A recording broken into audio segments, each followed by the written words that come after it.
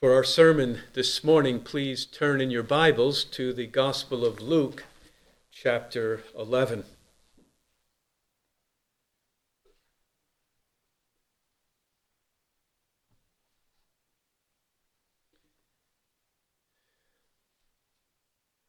Luke chapter 11, and I will read the passage that we read earlier. Luke chapter 17. Luke chapter 17 and verse 11.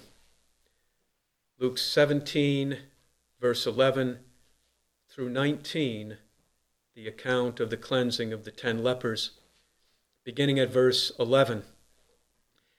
And it came about while he was on the way to Jerusalem that he was passing between Samaria and Galilee. And as he entered a certain village, 10 leprous men who stood at a distance met him, and they raised their voices, saying, "Jesus, Master, have mercy on us." And when he saw them, he said to them, "Go and show yourselves to the priests." And it came about that as they were going, they were cleansed. Now one of them, when he saw that he had been healed, turned back, glorifying God with a loud voice. And he fell on his face at his feet, giving thanks to him, and he was a Samaritan. And Jesus answered and said, "Were there not 10 cleansed, but the 9, where are they? Was no one found who turned back to give glory to God, except this foreigner?" And he said to him, "Rise and go your way, your faith has made you well." Jesus here was on his way to Jerusalem for the last time.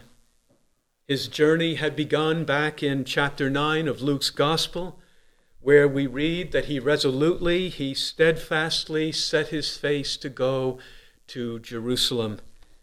Jesus knew that this would be his last journey to that great city of Jerusalem, and that he knew what would happen to him when he arrived there. He had been telling his disciples of it for some time, that the Son of Man must go to Jerusalem and suffer many things from the elders and the chief priests and the scribes, and be killed and be raised on the third day. Jesus knew what lay before him, but he was determined to go to that city because it was his Father's will, and he had been sent down from heaven for this very purpose. This was really his entire mission, to go to the cross and suffer and accomplish the salvation of the world. But as he traveled southward from Galilee down to Jerusalem, he continued to perform mighty and supernatural works of God. His route brought him to a certain village here between Samaria and Galilee, and as he entered into the village, he was greeted by 10 lepers. 9 of them were Jews, and only one of them was a Samaritan. It was an unusual friendship which existed among them, for the Jews and the Samaritans had an ancient hostility against one another. The Jews had no dealings with the Samaritans, and they would not speak to one another. Back in chapter 9, when Jesus came to a Samaritan village, they would not receive him at the Samaritan village because he was a Jew and he was headed toward Jerusalem. And his disciples, being Jews, they wanted to call fire down from heaven and consume the village. But Jesus rebuked them and said, "You do not know what kind of spirit you are of, for the Son of Man did not come to destroy men's lives, but to save them." But here the common misery of these 10 lepers caused them to lay aside their own hostility based on their national origins, and the 9 Jewish lepers accepted the company of this one Samaritan, this Gentile. If we understand how intense the hostility was between Jews and Gentiles, we would begin perhaps to realize something of how great the need was that brought these men together. It was leprosy. It was leprosy, this most dreaded disease of their day. And if we would know how great the miracle which Jesus performed on this occasion was, then we must know something about this terrible disease of leprosy. Leprosy involved foul, open boils and sores on the skin, which slowly crept over one's entire body. The disease ate away one's limbs, disfigured one's body, and even could enter into one's bones and internal organs, and eventually bring about death on its victims. It was a most hideous and a foul disease. There was no human cure. There was no human cure, and there was nothing that any man could do. Any cure of leprosy, it could only come from God and from God alone. And so the leper was utterly helpless, and he was desperate for divine mercy. It was a living death, gradually poisoning his whole body and humanity and wasting him away. Extreme suffering to the one who had it, and a horror to all around him. And the significance of leprosy in the Bible is that it was an outward symbol of human sin. The uncleanness of leprosy was a symbol of the uncleanness of sin. The foulness and the grotesque effects of leprosy show us the foulness and the grotesque effects of sin in the eyes of God. As lepers are obnoxious in the sight of men, so sinners are obnoxious in the sight of the holy God. And leprosy was not just skin deep. Leprosy went down and infected the inner parts, and so it is with sin. Sin is not just something on the surface that we do. Sin has infected us down into the very core of our being. The leper was to tear his garments. He was to mourn over himself as if he were already like a dead man. And so it is with us who are sinful in the sight of God. We are like men who live physically, but we are like spiritually dead men by nature because of our sin. Leprosy makes men unfit for human society. Sin makes men unfit for the presence of God. There were laws in the Old Testament in ancient Israel that the lepers were to be outcasts. They were to cry out wherever they went, "We are unclean, unclean, unclean," they would say as a warning to all who were near. They could not dwell in the camp of Israel among the people of God. We read in Numbers chapter 5 that the Lord said, "Command the sons of Israel that they send away from the camp every leper. You shall send them outside the camp so that they will not defile their camp where I dwell," said God. That's what the problem was in ancient Israel, because in the camp, that's where God dwelt, and lepers, unclean because of their leprosy, could not dwell among the people because that's where God dwelt. And that's the way it is in heaven, that we cannot dwell with him in heaven because of the uncleanness of our sin, and there is no unclean thing that will ever enter into his presence in heaven. All of this symbolized the spiritual separation of sin before God. Lepers were unclean. They were outcasts from the camp. They were cut off from the rest of the people, so they could not defile the camp where the Lord dwelt in the midst of the people. Leprosy was not only a symbol of sin, it was regarded by the Jews, and it really was an act of divine curse upon men for sins that they had committed. This is what we find. The Jewish people, they called leprosy the finger of God or the stroke of God. It was regarded as a divine punishment upon sin. That's what we see with Miriam. When she grumbled against Moses, she was struck with leprosy. We see the same thing with King Uzziah when he entered into the holy place, which was only for the priests.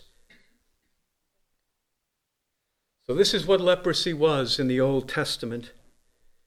It was a most dreadful, incurable disease, regarded as a divine curse that made one an outcast from God and from his people. So when the Son of God came into the world, there could have been no more convincing testimony, no greater evidence that he was the divine Messiah than for him to come and to heal this dreaded disease of leprosy. He came as the one who could take away all uncleanness, even of our sin.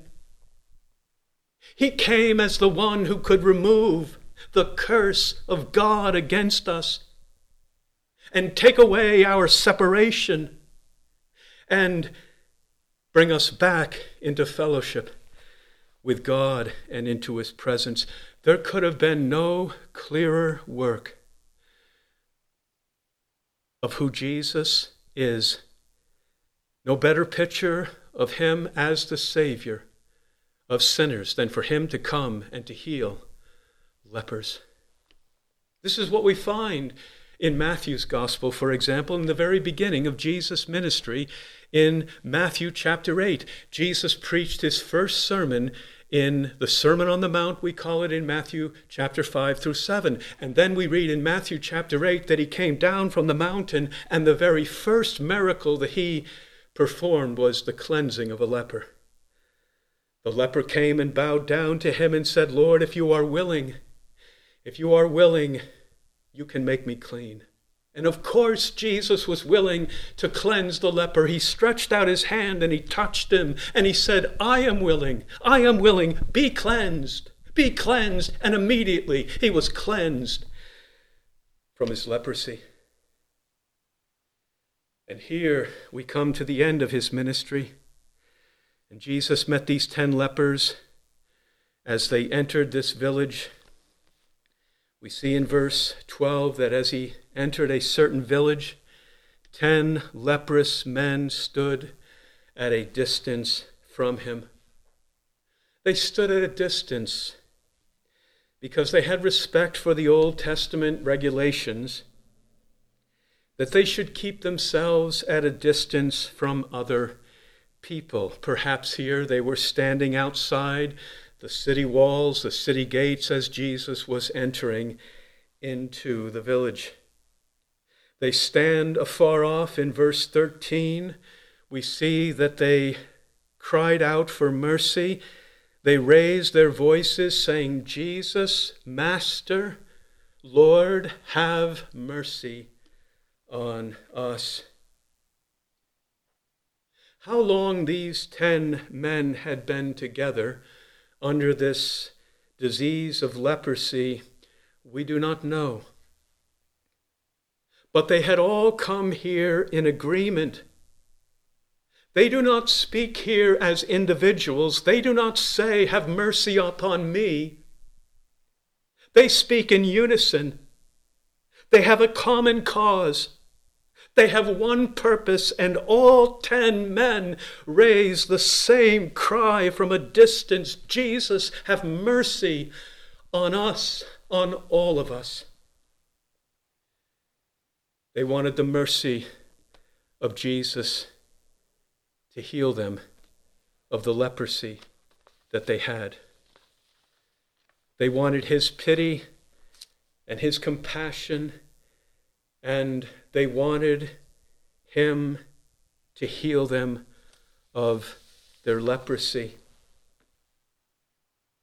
It might be hard to find 10 men who can agree on anything all together at the same time. But not when they are lepers, because these men were in desperation, and the one thing they needed above everything else at this time was to be healed of their disease. They felt the foulness of it. They knew what they needed. They could settle for nothing less. They all were in agreement that this man, Jesus, he was the one who had the power to heal them, and so they unite themselves in this hope, and they cry out to him with their voices together in this single cry, Jesus, Master, have mercy on us. No doubt they had heard of the mighty miracles of Jesus in the past. They perhaps, no doubt, had even heard that he had healed lepers before the news had reached their ears. But on this day, something that they could have never dreamed of was taking place. When they woke up this morning of this day, they never imagined what was about to happen to them, that Jesus was coming through their village.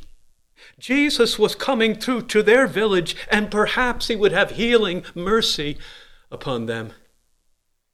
This was their one chance. This was perhaps their last, their only chance. It would never happen again. They could waste no time. They could waste no time as soon as Jesus entered their village, before anyone else could come to him, they greeted him. The 10 lepers with their voices united, crying out in their desperation and in their great need, Jesus, Jesus, Master, have mercy on us.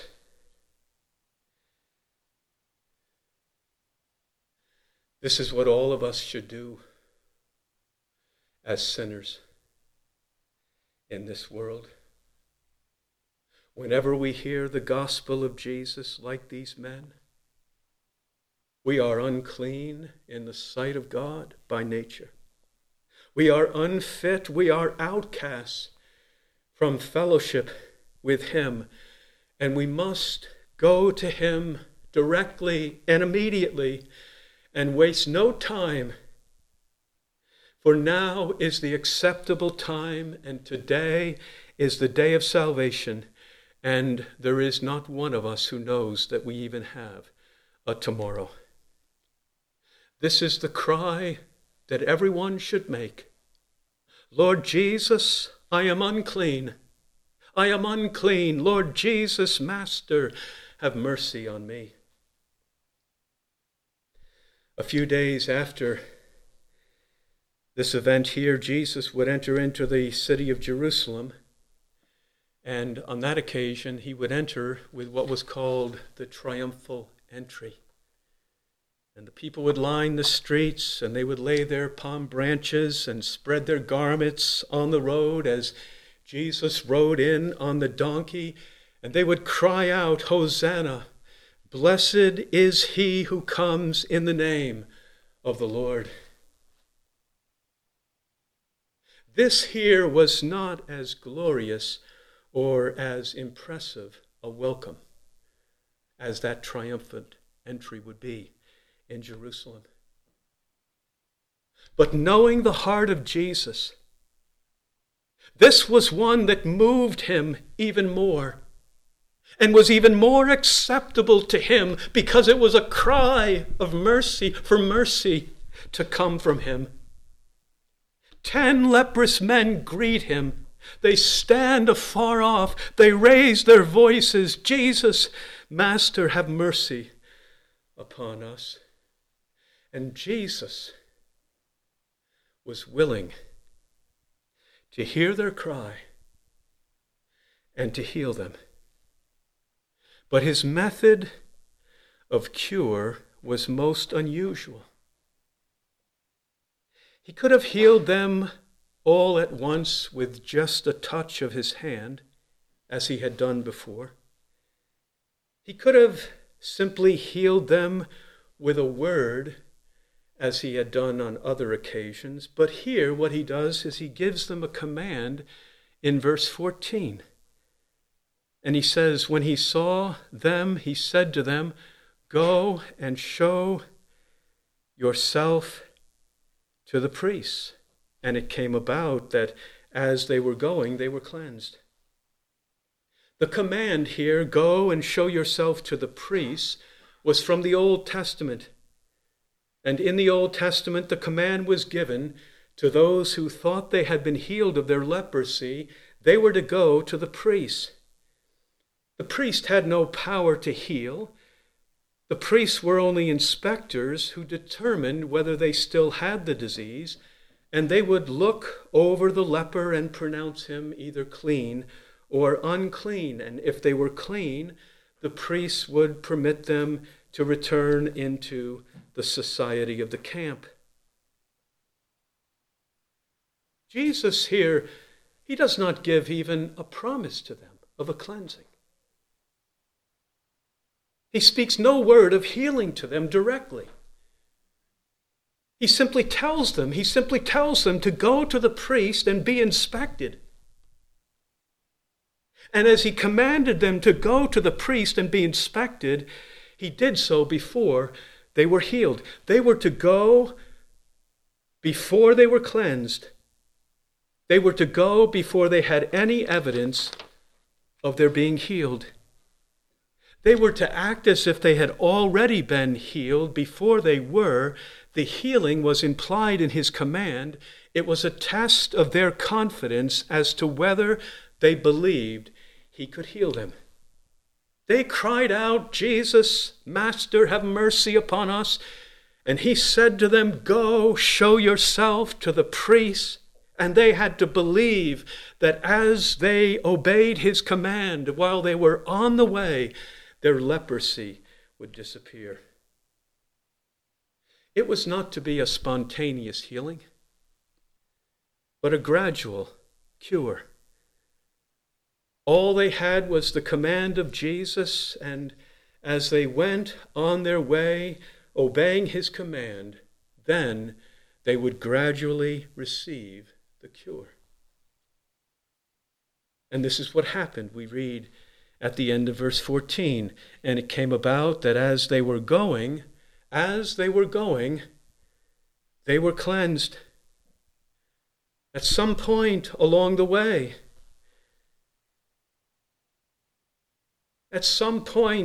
they were all cleansed from their leprosy.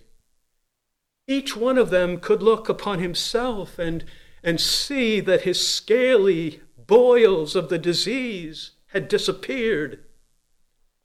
His entire body had been healed. His flesh had been returned to health.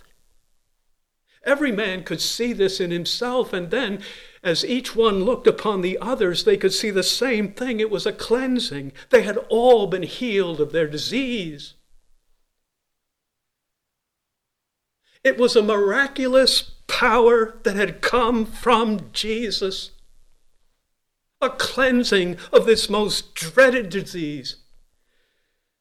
And not just one leper, but the cleansing of all 10 of them at the same time. What an astonishing and amazing work of our Lord Jesus Christ. Like an entire wing of the hospital, of the sick and the needy and the dying and the perishing, all of them being healed all at once.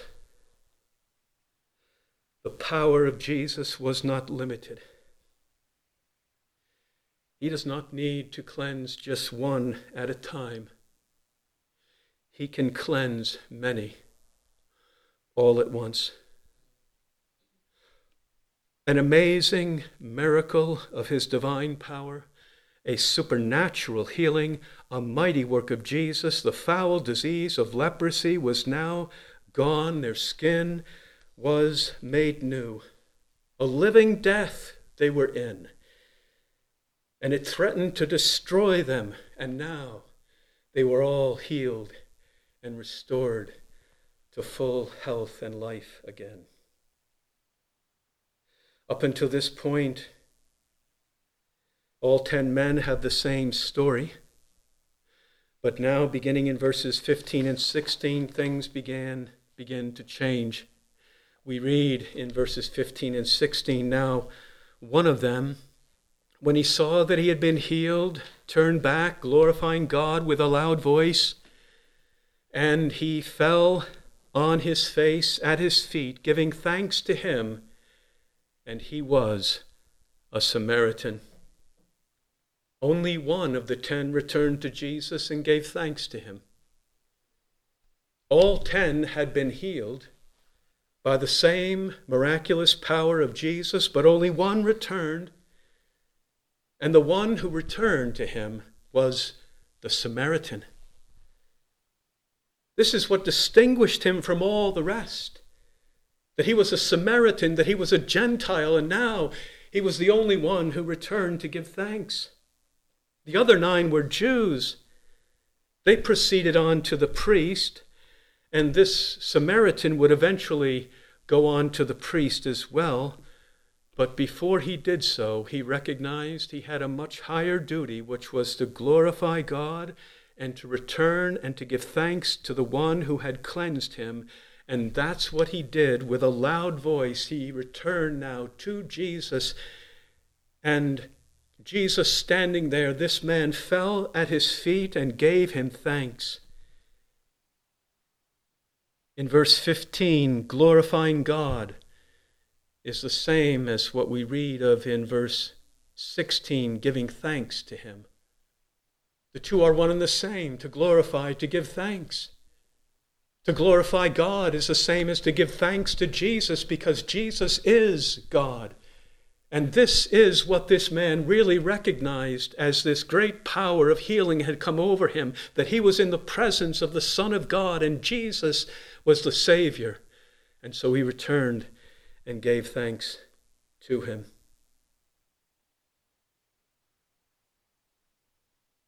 We read in verses 17 and 18, Jesus answered and said, were there not 10 cleansed? Were there not 10 that were cleansed? Yes, there were. But the 9, he says, the other 9, where are they? Was no one found who turned back to give glory to God except this foreigner? Jesus was grieved over the others who did not return to give thanks, but he was pleased with this Samaritan for his thanksgiving and glorification of God in the work. We sense Jesus' disappointment in his tone, the tone of his questions. All 10 of them, yes, all 10 of them were cleansed, but they did not come back and give thanks. Where are they, he says? Where are they? They are gone. They have taken the blessing and they have run. They are so eager to be pronounced clean by the priest so that they can return to their way of life, that they make no effort, and they are unwilling to even take the time to return and give thanks. They care nothing for the one who has truly healed them of that disease. Their ingratitude is very astonishing. A miraculous cure, a supernatural healing had been performed on all of them, one which they had longed for, one which they were desperate for, and one which they could have never received apart from Jesus Christ. But when they received it, they go on their way without any word of thanksgiving to him. And the only one who turned back and gave glory to God was this foreigner, this Samaritan. And then Jesus said to him in verse 19, he said, "Rise and go your way. Your faith has made you well." It could perhaps better be translated, "Your faith has saved you." That's the way it's translated in other passages. That's the way you see it perhaps in the margin of your Bible. Go your way. Your faith has not only made you well in terms of leprosy, but your faith has saved you, has brought salvation to you.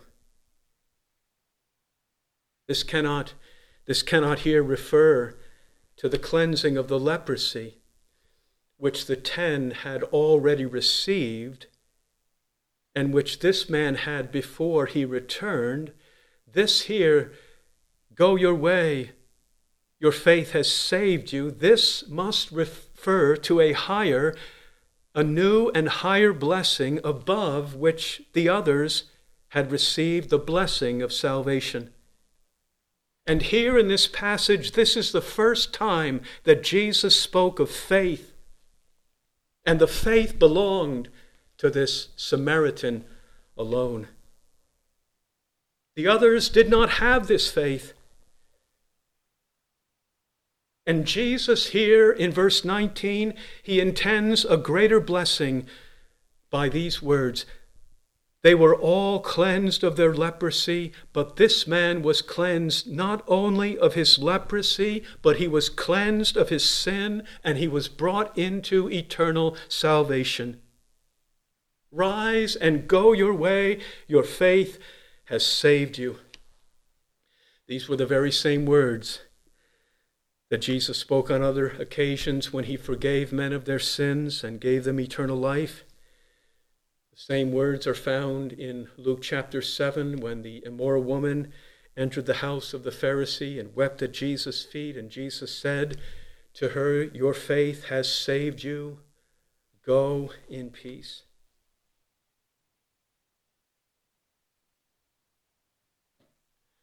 The other 9 heard Jesus' command, "Go and show yourself to the priests." They received the blessing, the supernatural healing of Jesus, but it was only a physical and outward healing. This Samaritan alone received a spiritual blessing, a healing that brought him into eternal life. Rise and go your way. Your faith has saved you. The other 9, they had a temporary and superficial acquaintance with Jesus, and they went on their way, and they never returned to him. The Samaritan alone shows a permanent and a wholehearted attachment to Christ by faith. And by faith he came and bowed at Jesus' feet and glorified God and gave thanks to him. And the promise was given to him, "Rise, go your way, your faith has saved you." Several lessons we can learn from this miracle of Jesus this morning, and the first is that Jesus expects a return of thanksgiving for mercies received. He expects a return of thanksgiving for mercies received. How important thanksgiving is to Jesus, because that's what this passage is really all about. He had performed the great miracle. And then in verse 17, he stood, it seems, and he remained there, and he was waiting. He was waiting for them all to return to him. He was waiting for a return of thanksgiving. They had all cried for mercy. The mercy had been granted. It was a very great mercy.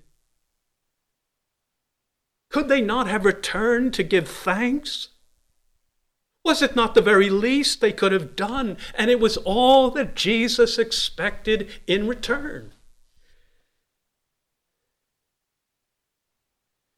He had done a mighty work, which they did not deserve. He had done a great miracle for them which they had not earned. And what did he expect in return? Some great work of sacrifice? Some payment of silver and gold to compensate for what he had done? No, no. All Jesus expects in return for his blessings is thanksgiving to him.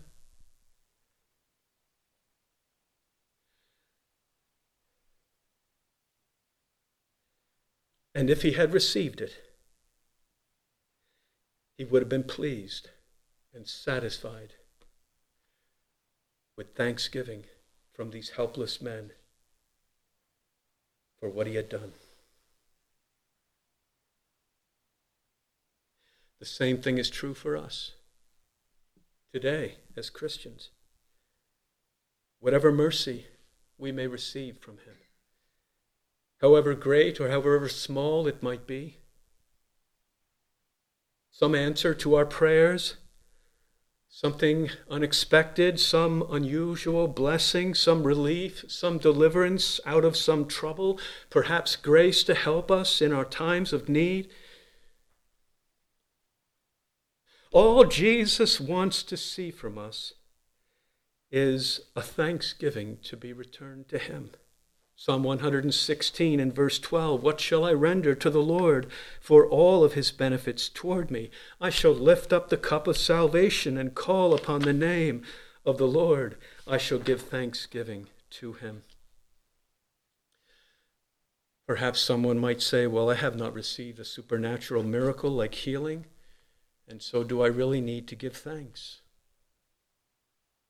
If you are a Christian here this morning, you have received an even greater supernatural miracle from the Lord Jesus in heaven, which is your salvation. A cleansing from a disease that is far worse than any leprosy. A cleansing of your sin. A cleansing that is so pure and clean that you are acceptable into the presence of God forever by the blood of Jesus, which cleanses from all sin. An eternal salvation. Go your way, he has said to every Christian, and be saved. We are saved by the blood of Jesus. This man received a supernatural miracle. We have received a miracle that is even far greater and will last into eternity. This man's cleansing of his leprosy only lasted for a little while. Our blessing from Christ will last forever. Even the common and ordinary blessings of life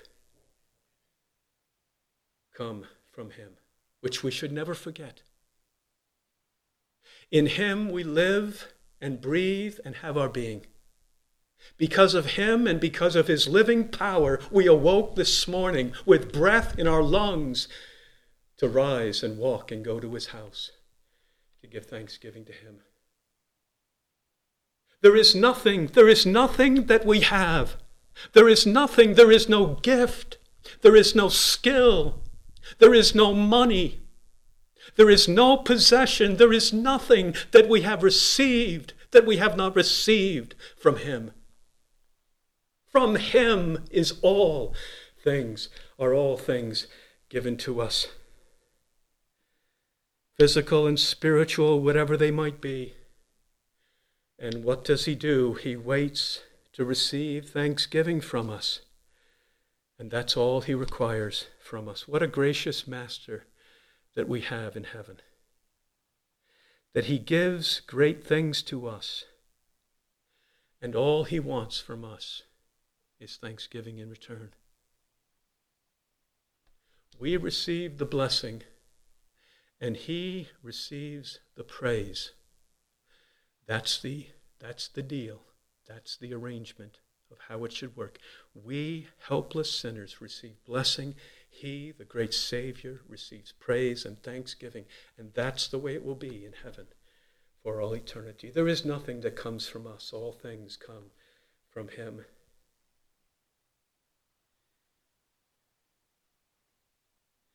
Are you not offended when you do some good thing to another person and you receive no thanksgiving in return?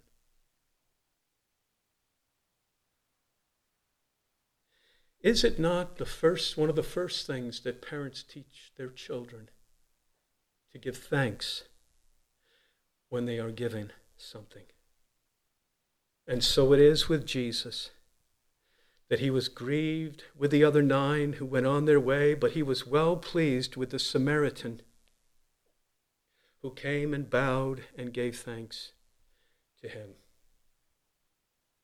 He says in verse 17, were there not 10 cleansed? Can we not imagine Jesus on the throne of heaven, at least in the thoughts of his mind, saying, were there not so many blessings that I have bestowed?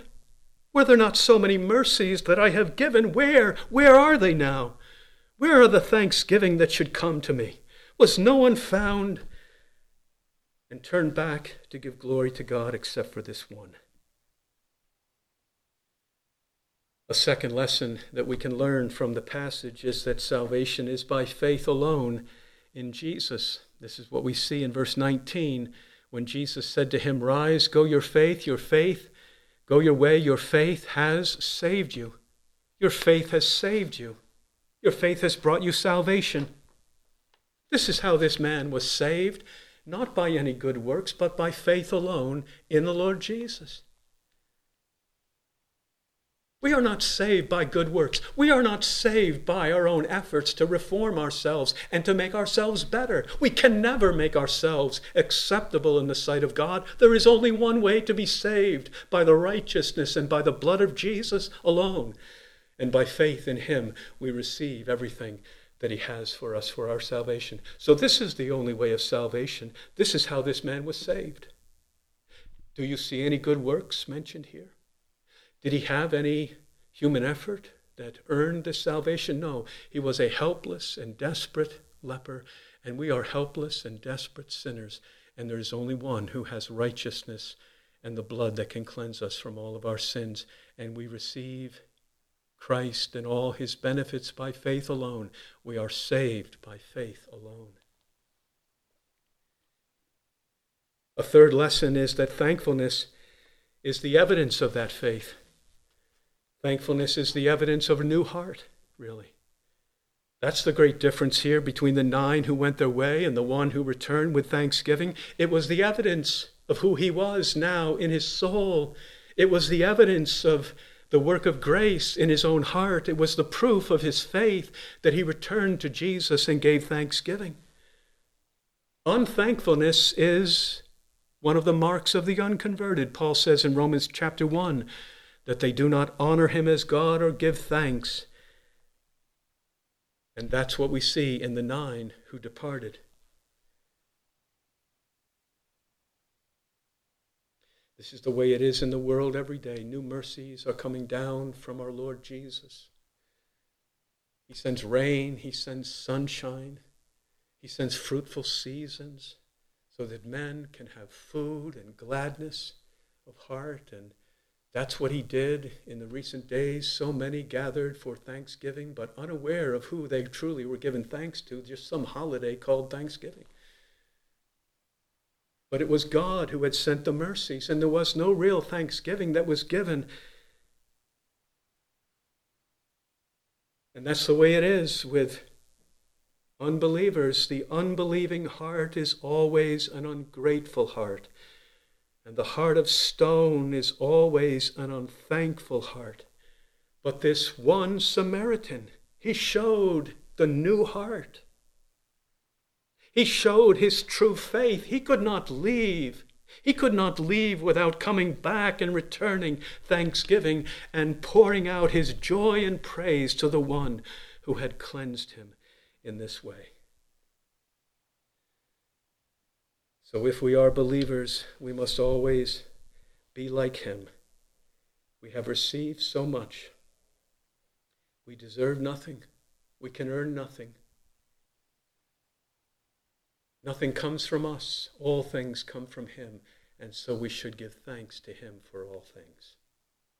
Is that not part of the great plague that still resides in our hearts? We think that we deserve things. If you think you deserve things, then you will not be given thanks when you receive it. If you think that things in your life come to you from your own power and your own wisdom, why would you give thanks for those things? But the fact is that everything that we have is from him. And so we should always be giving thanks. Thanksgiving is not a holiday on one day of the year for a Christian. Thanksgiving is an entire way of life that flows out of the heart of faith to him.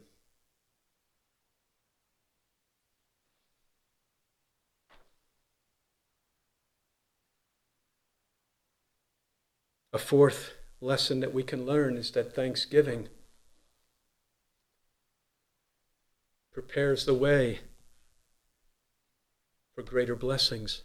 Thanksgiving for previous blessings or blessings received paves the way for greater blessings. That's what happened here with the Samaritan.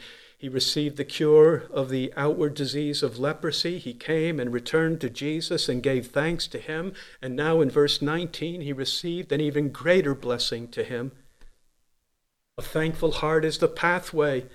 It is the preparation for even greater blessings that come. And when Jesus saw the thanksgiving from this one man, he was ready, willing to bestow even a greater blessing upon him of assurance of his salvation. The other 9 had received the outward blessing, and Jesus was ready to bestow all blessings upon them. But they did not return, and so they did not receive.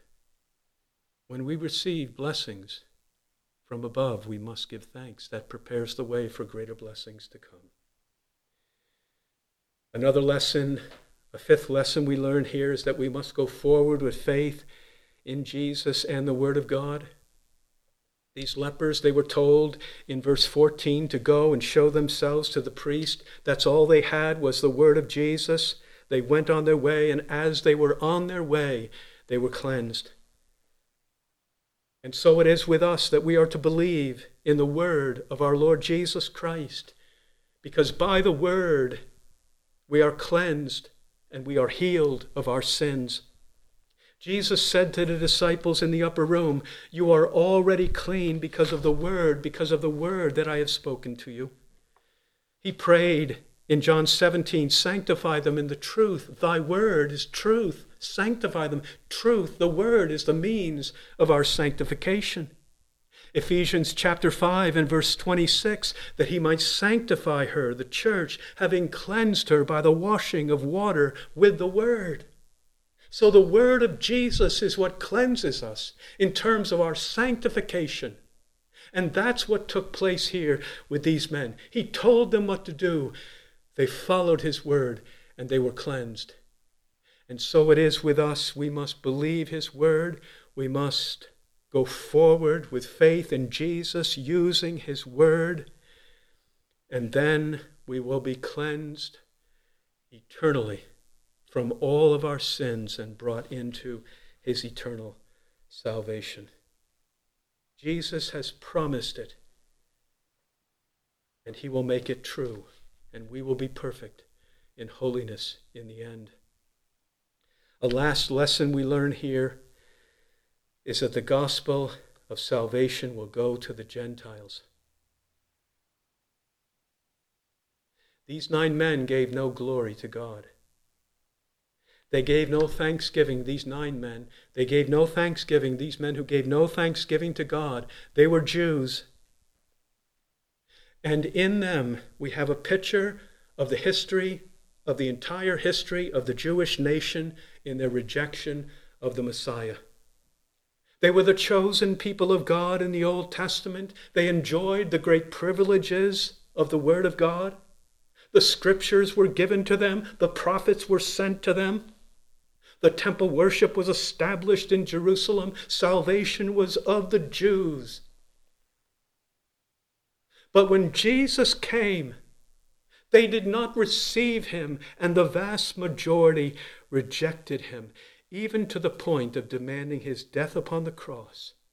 He came to his own, and his own did not receive him. And John tells us that though he had performed so many signs before them, yet they were not believing in him. This is what happened here.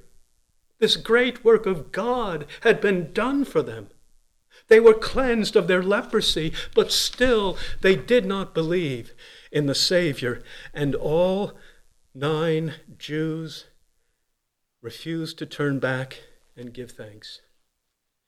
They were like their fathers before them. They received the privileges and the blessings of God, and they witnessed so many of his mighty works, but they did not believe and glorify him or give thanks. The whole history of the Jewish people is summed up in this one passage. They saw the mighty works of God, and they forgot him, and it came to their culmination in the rejection of the Messiah.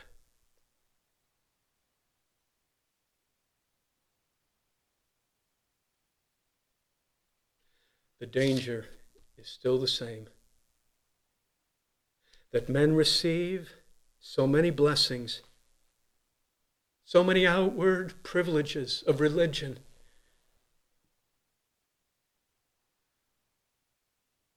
but they do not truly come to know the Lord Jesus Christ as the Savior with faith in him and give thanksgiving and glory to him. He received least from those he expected to receive the most, his own people. He received the most from the one he expected to receive the least, the foreigner, the Samaritan. He received the most from that Samaritan. And here we have a picture of the gospel now is going to go to the Gentiles. It will be taken from that nation. It will be sent to the ends of the earth. And salvation will now go to the Gentiles.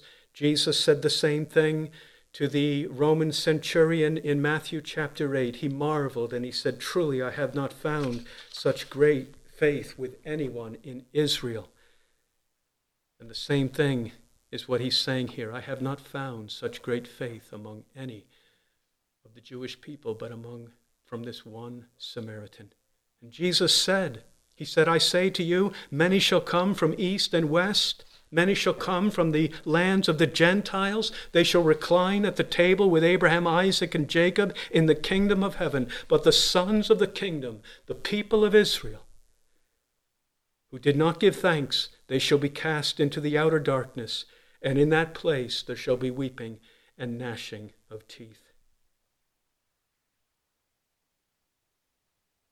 So we close this morning. We look at those words of Jesus in verse 17, where he says, "Where were the 10 that were cleansed? Were there not 10 cleansed, but the 9?" He says, "Where are they?" And perhaps you this morning, as you sit here this morning, Jesus would ask the same question of you. Where are you? You have received so many blessings from him in your life. Have you given him thanks? And will you settle for only superficial and temporary blessings of the things of this life? Or will you not return to him in repentance and faith and receive the greatest of all blessings, which he is so willing to give to helpless, desperate sinners? If you come to him and bow at his feet in repentance, then he will give you the greatest blessing that you could ever receive. He will forgive you of all of your sins. He will cleanse you in the sight of God. He will give you a good conscience. He will free you from the power of sin. He will justify you in heaven forever. He will bring you into his eternal kingdom. Why will you stop? Why will you stop at just these superficial and temporary blessings that he sends when he has such infinitely greater unsearchable treasures that he can give to you so freely. Come to Jesus and be saved.